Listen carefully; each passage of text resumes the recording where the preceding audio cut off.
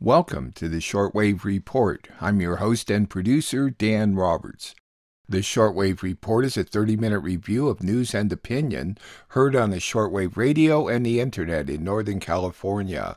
Listening to international broadcast at home is quite easy. You just need a shortwave radio with a schedule of English language broadcasts or a computer or smartphone with an internet connection.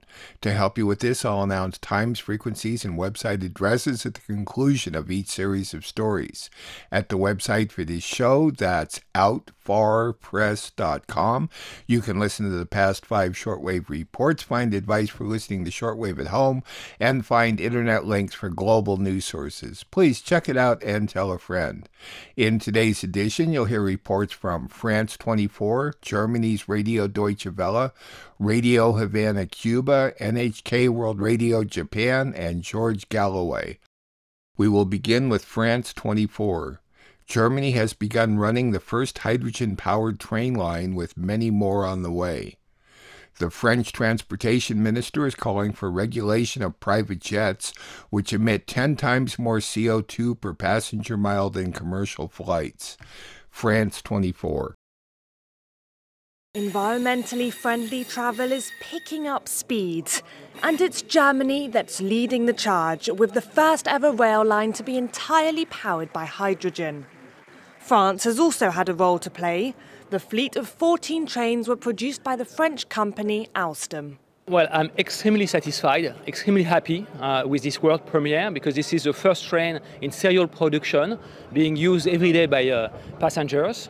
And I think it will completely change the way we look at trains. And in particular, it will open and pave the way for a complete transformation of all diesel trains into hydrogen electrified trains. Hydrogen trains are said to be the greenest trains out there, as the exhaust emission is pure water. The new fleet, which costs €93 million, will avoid generating 4,400 tons of CO2 emissions each year. That's according to the network's operator. We can and will become the state with the most amount of energy in the whole of Germany. Not only when it comes to the production of renewable energy, but most importantly, its use in an intelligent way. These trains are a good example of this. The train's next destination will be Frankfurt. They will also be making a stop in Italy and France, where Alstom has signed contracts for several dozen trains. Singer Taylor Swift, director Steven Spielberg, and France's LVMH billionaire Bernard Arnault and media mogul Vincent Bolloré all came under heavy online criticism this summer for their emissions-heavy trips by private jet. France's transportation minister has taken notice and is calling for regulation in the name of climate equity. I think we need to act and regulate flights taken in private jets. They're becoming the symbol of a two-tiered system when it comes to effort. Several ideas are on the table, asking owners to commit to limiting their flights, forcing them to be transparent by publishing their flight itineraries, and imposing taxes and carbon quotas at the European level. All options that France's Green Party says don't go far enough. They point to billionaires like Bolloré, who earlier this summer made 5 flights in a single day. We're talking about people who have fortunes of about 1.3 billion euros on average. So if it's a question of asking them to pay a small toll, it won't change much. That's why I think we need a ban on flights taken on a whim. We need to bring them back down to earth. Analysts say the French government won't consider a ban given the economic importance of France's private aviation sector. It's a sector of hundreds of thousands of people. First, there are the companies that make these private jets like French manufacturer Dassault. Then there are the operators and the airports. 1 out of every 10 planes that takes off in France is a private jet. According to the NGO Transport and Environment, the private planes emit on average 10 times more CO2 per passenger than commercial flights. Those reports were from France 24. France 24 may be easily found at their website, france24.com, as well as a YouTube channel called France 24 English. On to Germany's Radio Deutsche Welle. It has been World Water Week at a time of droughts and heat waves. A researcher from the Stockholm Resilience Center discusses the need to maintain the global freshwater cycle, which is losing its resilience from deforestation and climate change. The last few weeks have seen record heat waves in China and Europe, and it could be a preview of the future. Germany's Radio Deutsche Welle. It's World Water Week, and unprecedented droughts and heat waves have put water scarcity in sharp focus. Worldwide, more than 2 billion people lack access to clean water, and water-scarce regions suffer from acute hunger, poor sanitation, and disease. For more, I'm joined now by Lan Wang Erlandsson. She's a researcher at the Stockholm Resilience Center, where she studies the role of water for the world's ecosystems. Thanks for being with us. Now, humans need water, as do all living things. Do you think it's possible, though, for us to continue using all the water we need in a sustainable way without wrecking the planet? Yes, I think the question, I would turn it around. I think we tend to think of water as the water we use for drinking and washing, but human needs water beyond that. We need water cycle to keep our agriculture going. We need the water to stay in the same way so that our infrastructure design can keep that way, and we also need the land system to continue to absorb carbon and not release it. So all these needs must be balanced. We know ways to use water without degrading or polluting it, and we have the means to stop destabilizing water cycle through climate change and deforestation. So I would say that we are not competitors with the planet. We live in symbiosis, and our fate is so tied to the planet that we simply cannot fulfill our needs if we wreck the planet. So it goes hand in hand. You warned, though, that human interference in the water cycle, like we're seeing now, could result in the biosphere losing its resilience. What does that mean exactly? Yes. So, for example, we see that in the Amazon that is becoming increasingly drier.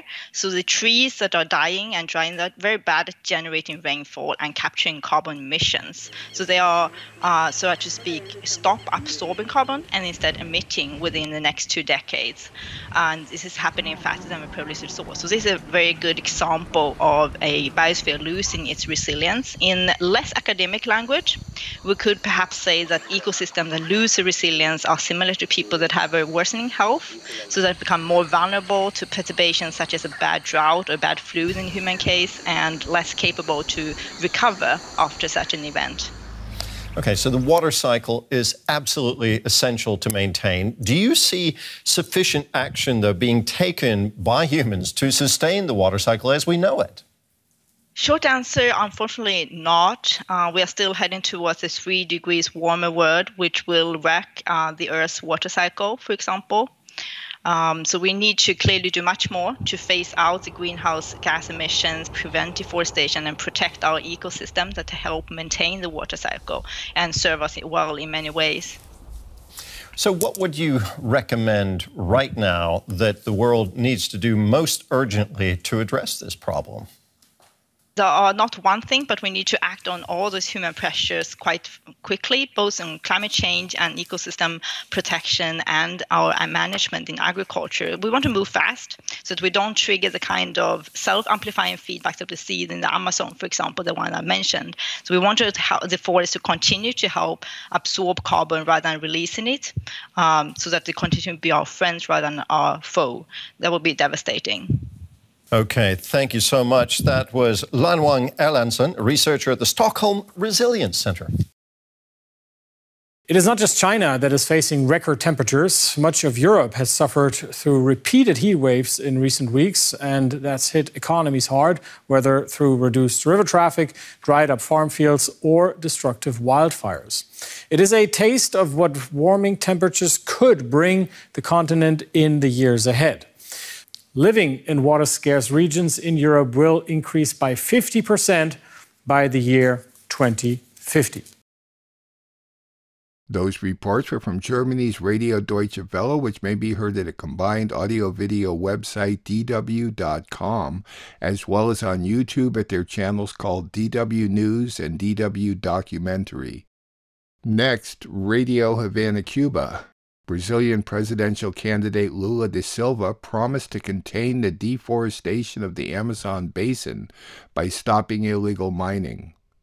Lula criticized politicians who use religious faith as a political platform and that the state must remain secular. A Brazilian Supreme Court judge ordered the arrest of 8 businessmen who are promoting a coup d'etat if Lula wins the election in October. Radio Havana, Cuba. During a press conference in Sao Paulo, the Brazilian Workers' Party, the PT, presidential candidate Lula da Silva promised to contain the deforestation of the Amazon basin through a forceful fight against illegal mining in Brazil. Quote, "We are going to put an end to illegal mining," Lula said, and pledged to work to stop the destruction of the Amazon rainforest, which has accelerated due to President Bolsonaro's pro-market policies implemented since 2019. The leftist candidate, who is the favorite to win the October 2nd elections, added, "It is not necessary to cut down a tree in the Amazon to raise cattle or plant soybeans or corn." To contain the destruction of the Amazonian ecosystems, Lula will create an indigenous people's ministry and re-establish the institutions and norms destroyed by Bolsonaro, a far-right ruler who defends the exploitation of natural resources even inside indigenous territories. Sonia Guajajara said, "Illegal mining is a tumor growing in our country. Bolsonaro's incentive to illegal mining has exacerbated violence against the indigenous peoples. Misrule continues to exterminate people who protect and fight for the future. See what Bolsonaro has transformed Brazil into. Once again, we are threatened by the hatred this man promotes. We don't want violence to rule this country." Brazil's presidential candidate Lula da Silva criticized politicians who use religious faith as a political platform. His position was expressed at a time when his rival Jair Bolsonaro carries out such practices to attract votes. Quote, "I defend the secular state. The state should not have religion and churches should not have political parties," the politician said during a rally in the Anhangabua Valley in the city of Sao Paulo. Although he did not mention names, he stated that, quote, "There are people who use the church as a political stage or company to make money."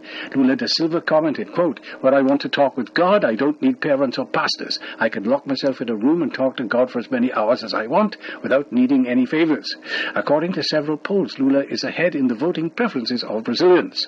Lula, who has served as president of Brazil from 2003 to 10, considered that the church is an institution that should remain outside of the state, for which he criticized the defense or promotion of, quote, "the candidacies of false prophets or Pharisees who are denying the people the whole day." Jair Bolsonaro, who is seeking re-election, has on many occasions appealed to evangelical speeches to win the voting preferences of thousands of religious Brazilians. Last year he stated that, quote, "Only God will be able to remove me from the presidency." Brazilian Supreme Court Judge Alexandre de Moraes has ordered the arrest of 8 businessmen who spread anti-democratic messages through social networks. Besides ratifying their allegiance to far-right President Bolsonaro, these businessmen said they would support a coup d'etat if Workers' Party presidential candidate Lula da Silva wins the October elections.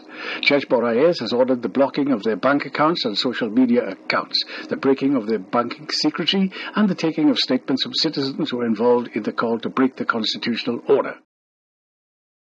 Those reports were from Radio Havana, Cuba. Cuba's website is working well at radio8c.cu, though there's no podcast up there. On shortwave, Cuba may be heard from noon to 1 p.m. at 15140 and from 6 p.m. to midnight at either 6000, 6060, or 6165.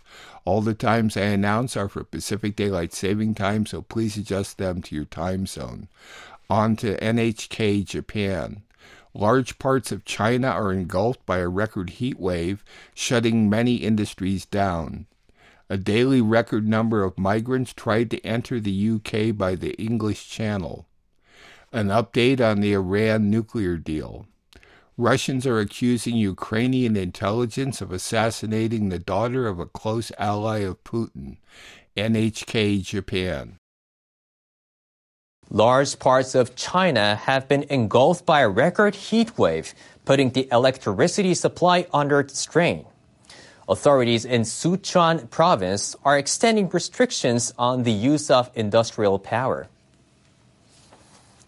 Major users of electricity had been ordered to suspend factory production until last Saturday. Media reports say that has now been extended through Thursday. Some businesses are trying to cope with the situation by generating power in-house. They include Japanese firms like Toyota Motor, which has a plant in the province. The mercury dropped 40 degrees Celsius in Sichuan province and in the city of Chongqing on Sunday. Media say temperatures hit new highs at more than 200 observation points over the past month. Restrictions on power use are expected to remain in Chongqing until Wednesday. The Japanese conglomerate Panasonic has halted operations at its plant there. Many automobile and semiconductor-related firms are also located in the area, though the extreme heat is forecast to ease in the coming days. The number of migrants trying to enter the UK by crossing the English Channel set a daily record high on Monday. British government officials said nearly 1,300 people crossed the channel from France in small boats. UK media say an increasing number of migrants are arriving from Albania in the Balkan Peninsula to seek employment. Over 22,500 migrants made the crossing so far this year. That's nearly double the figure from the same period last year. In April, the British government announced a plan to transfer some asylum seekers to Rwanda. It's offering the East African nation financial assistance in exchange. The first flight was halted due to legal challenges, but officials are set to move ahead with the plan. They say it'll help reduce the number of risky channel crossings and slash living costs for the migrants. The United States has responded to an offer drafted by the European Union to save the 2015 Iran nuclear deal. The U.S., under former President Donald Trump, pulled out in 2018, putting the deal in limbo. The EU has been mediating between Iran and the U.S. to restore the agreement aimed at curbing Tehran's nuclear activities. Earlier this month, the EU presented to both sides what it described as its final text for a compromise. U.S. State Department spokesperson Ned Price told reporters on Wednesday that the United States' review of Iran's comments has concluded, and they have responded to the EU. Iran's foreign ministry spokesperson Nasser Kanani said in a statement issued on Wednesday that Iran is carefully reviewing their response. He said after that, Iran will share its opinion on the response with the EU. White House National Security Council Communications Coordinator John Kirby told reporters, without elaborating, gaps remain. We're not there yet. Iran signed a nuclear deal with the U.S. and several other world powers, including Russia and China, in 2015. In exchange for lifted economic sanctions, Iran agreed to curb its nuclear development. Agents with Russia's security service are trying to find out who murdered the daughter of one of President Vladimir Putin's closest allies. They blame Ukrainian intelligence. Daria Dugina was killed on Saturday when a bomb planted in the car she was driving exploded. Russian media say the vehicle belonged to her father, and they say he was probably the intended target. Alexander Dugin is a political theorist who has urged Russian leaders to escalate the assault on Ukraine. He's often described as Putin's brain.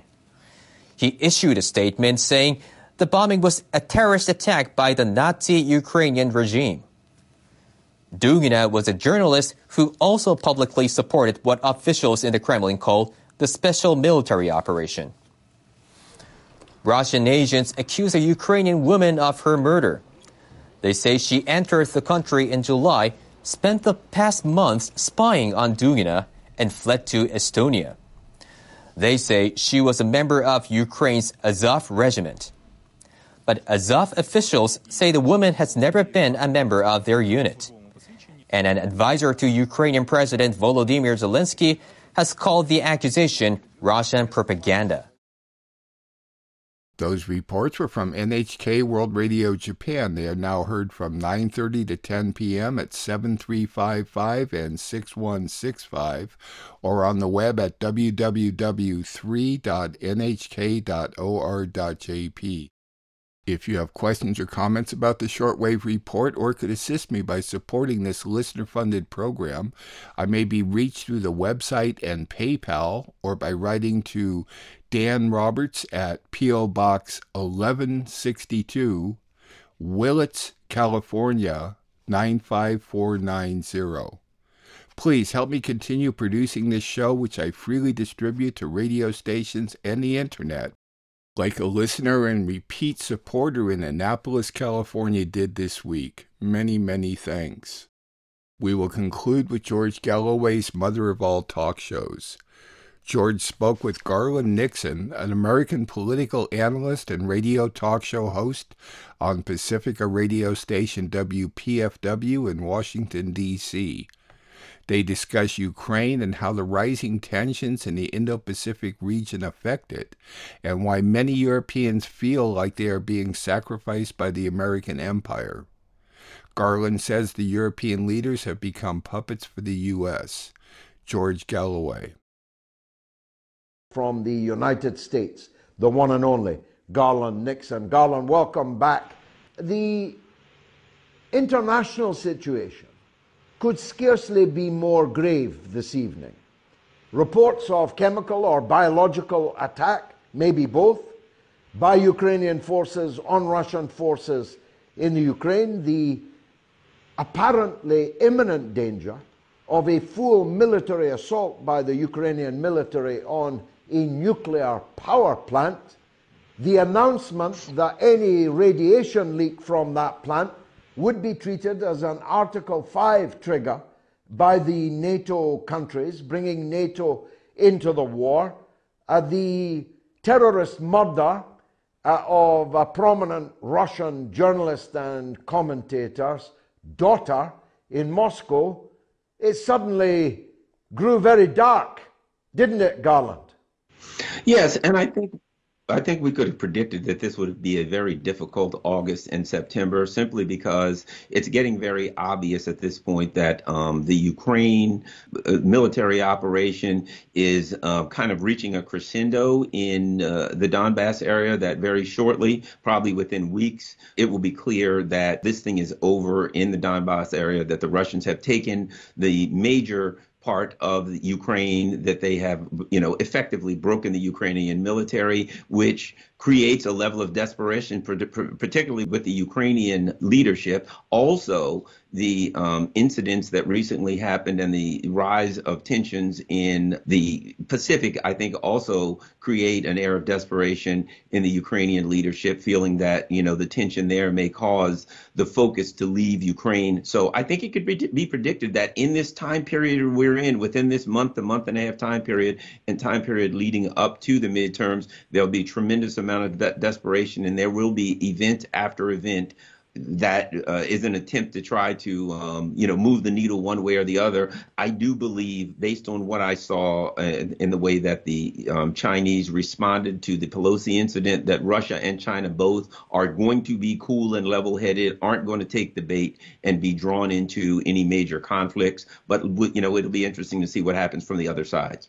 In the same way that the U.S. empire, that the Biden administration is sacrificing the Ukrainians as cannon fodder, they would be just as comfortable sacrificing the rest of Europe. So they could care less if some kind of a nuclear disaster happens in Europe. That's just something for them to be able to spin. And if a lot of Europeans die, then they'll be able to spin it even more. As far as the European leaders are concerned, it's obvious that there is no independence. One of the things that the Ukrainian military operation has demonstrated to the world is that the European countries have no independence, that their leaders are nothing but puppets for the U.S. And if the U.S. says to them, sacrifice your economies, they're willing to do it. If the U.S. says to them, sacrifice your people through a nuclear disaster like this, the answer is yes. They are cannon fodder, and the U.S. empire will use them as cannon fodder. And great, we're all the way over here. We don't get into the nuclear fallout. We'll spin it in the newspapers and sacrifice as many Europeans as necessary for this neocon project. It's a cynical way to view the world, but it seems to be pretty appropriate.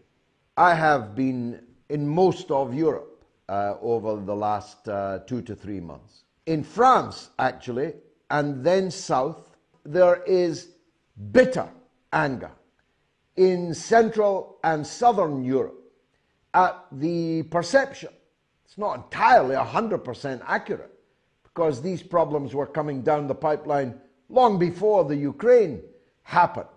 But the perception that their economies are being ruined by their government's response at Biden's behest to the events in the Ukraine.